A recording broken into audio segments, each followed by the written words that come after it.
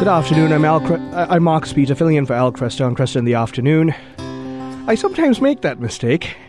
Now, we're talking with Carl Olson about John the Baptist. John the Baptist is a mysterious figure in the New Testament.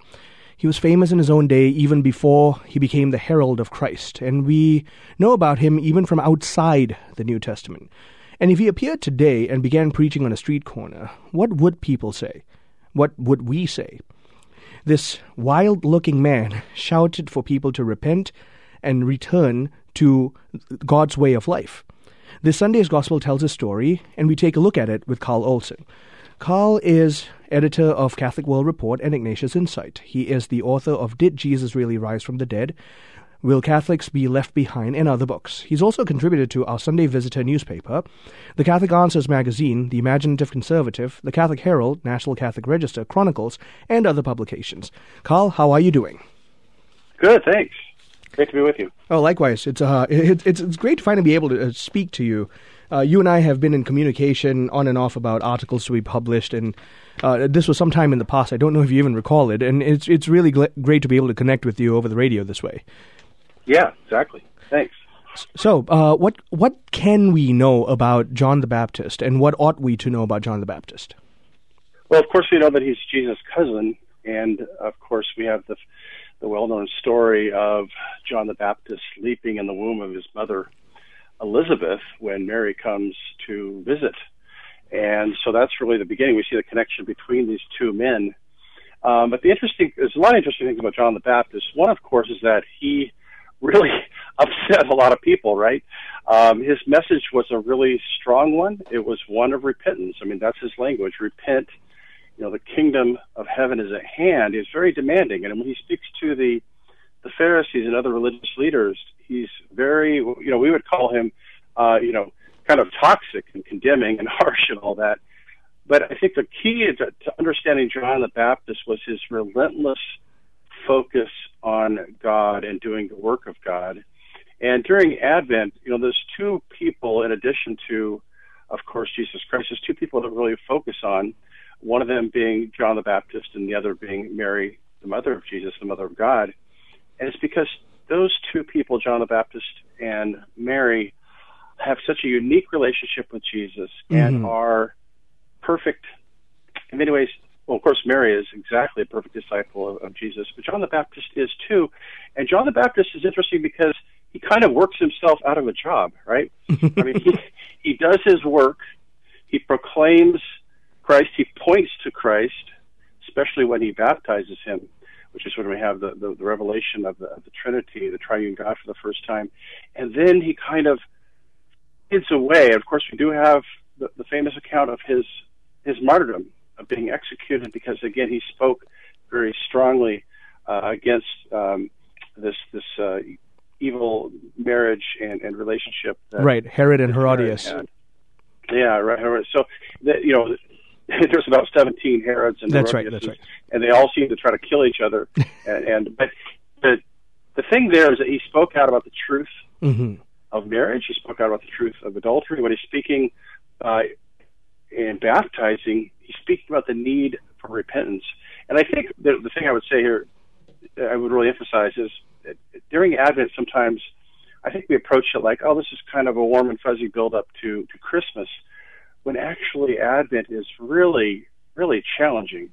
I mean, we are called, just like in Lent, we're called to really examine ourselves, to prepare our souls for the coming of Christ, not just thinking back to the coming 2,000 years ago, but also to the coming at the end of time, when there will be judgment. And then the third way Christ comes, of course, is when he comes to us in various ways, but especially in the Eucharist. And I think we should consider all these comings of Christ and how we must be prepared for each one of them. Right.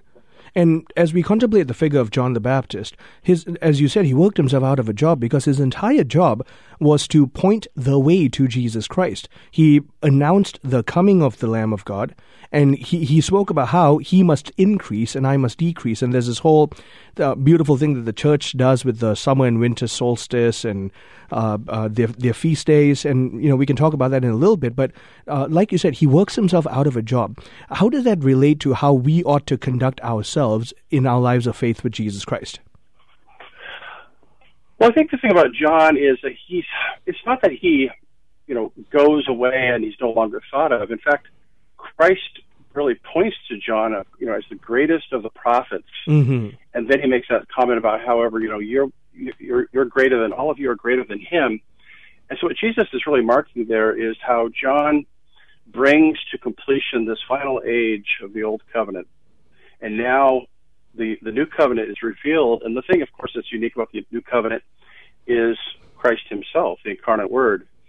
And how every single person who is baptized with the Holy Spirit, that is baptized with the fire of the Holy Spirit, is made a true son and daughter of God, filled with divine life. This is something that John the Baptist and all the other prophets point towards, but they themselves did not have that gift in that way through baptism.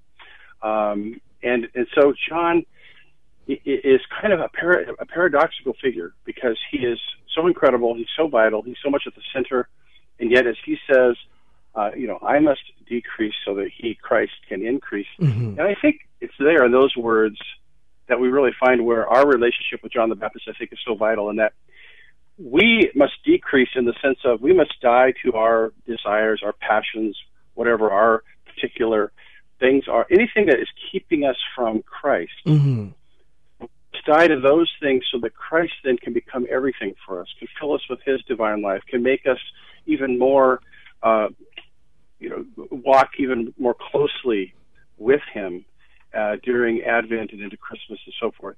And I think that's in that statement of John the Baptist is really real. I think, for me at least, it resonates in that it's not that my personality goes away or I become less than a person. In fact, quite the opposite. Yep. As my desires decrease, then I become more fully who I'm meant to be, which is a disciple of Jesus Christ. And I think that's what John the Baptist points us towards. Amen. We're talking with Carl Olson, editor of Catholic World Report and Ignatius Insight, on the mystical figure of John the Baptist. So, Carl, let's go back to some of the other key reasons why we can ponder greater upon what John calls us to. John essentially beckoned people to detach from anything that keeps them away from their faith. And he did this even at the cost of his own life, because he was so detached. Like you said, he proclaimed the truth even when it cost him his life. Just share with us, as an exhortation perhaps, how that should translate into us Catholics in the public sphere right now. Yeah, I think this is one of the things that keeps us from sometimes embracing John the Baptist, right? Because he seems so extreme. I mean, he basically has the clothes on his back. He lives off of bugs, for crying out loud. He lives out in the desert. We say, well, that's great for some people, that really harsh ascetic lifestyle. And that's correct. That's what God calls certain people to. The key here is that God calls every single one of us to follow him completely, whatever our state in life, married, single, whatever it is, we're called to follow him completely. And I think my belief is what that means is there's going to be points in our life where we really have to choose very clearly. Mm-hmm. Am I going to follow Christ in the way of the cross at this particular moment in my life? Am I going to sacrifice my desires, my wants, for what Christ wants, for what God wills for me?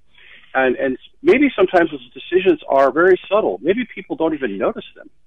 Or sometimes maybe they're very dramatic. We think of course, the martyrs in that regard. But the key is every single one of us will have those moments.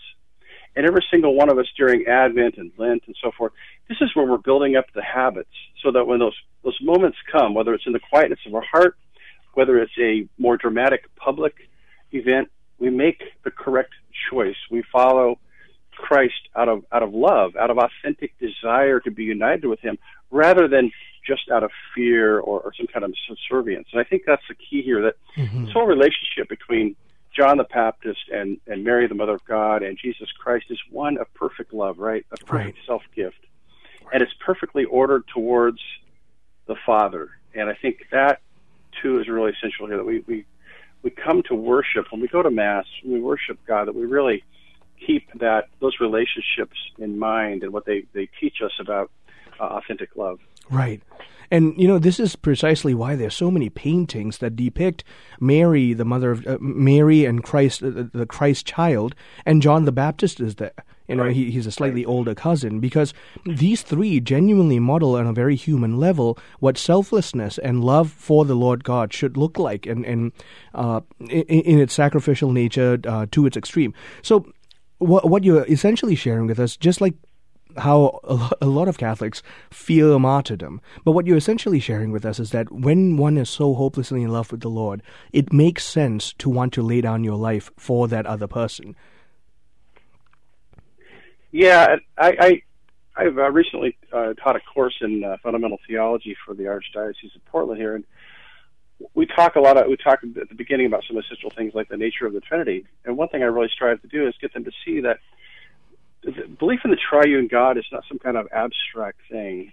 It is the very core, the essence of what we believe as Christians, and it's out of this perfect self-gift and loving relationship between the Father, the Son, and the Holy Spirit that the Father, out of love, sends the Son, and the Son then gifts us the Holy Spirit so that we can enter into that same life of love, of perfect self-gift, and again, love the Father. Now, again, it can seem kind of abstract, but we really start to think about what that means when we see the lives of the saints, right? When we see how John is willing to speak the truth, and he dies for it, or when or we think of even like Therese of Lisieux, who suffered and died at a very young age, and yet had this incredible interior life. It's because these people gave themselves because they recognize that there's life hereafter. There's something greater than just this temporal world. In fact, this temporal world is really a gift to us so that we can enter into the divine supernatural life. And I think John the Baptist is such a great example. I think of John is the kind of guy that we really should be more happy to embrace because he's so strange, so contrary, right? It's easy to go along with the crowd. It's easy to say yes when everybody else is saying yes. Right. Now, I'm not saying that we should just be jerks or contrarians, but John wasn't a jerk or a contrarian. He was obsessed with truth because he saw truth in the person of Christ. He understood that truth was personal, not just abstract. Right. And Carl, that's a perfect place for us to contemplate that. I want to invite all of us to keep meditating on the enigmatic, mystical, and mysterious figure of John the Baptist. We've been talking to Carl Olson, editor of Catholic World Report and Ignatius Insight. We have to have you on the show in the future, Carl. I'm Marcus Peter, filling in for Al Cresta on Cresta in the Afternoon.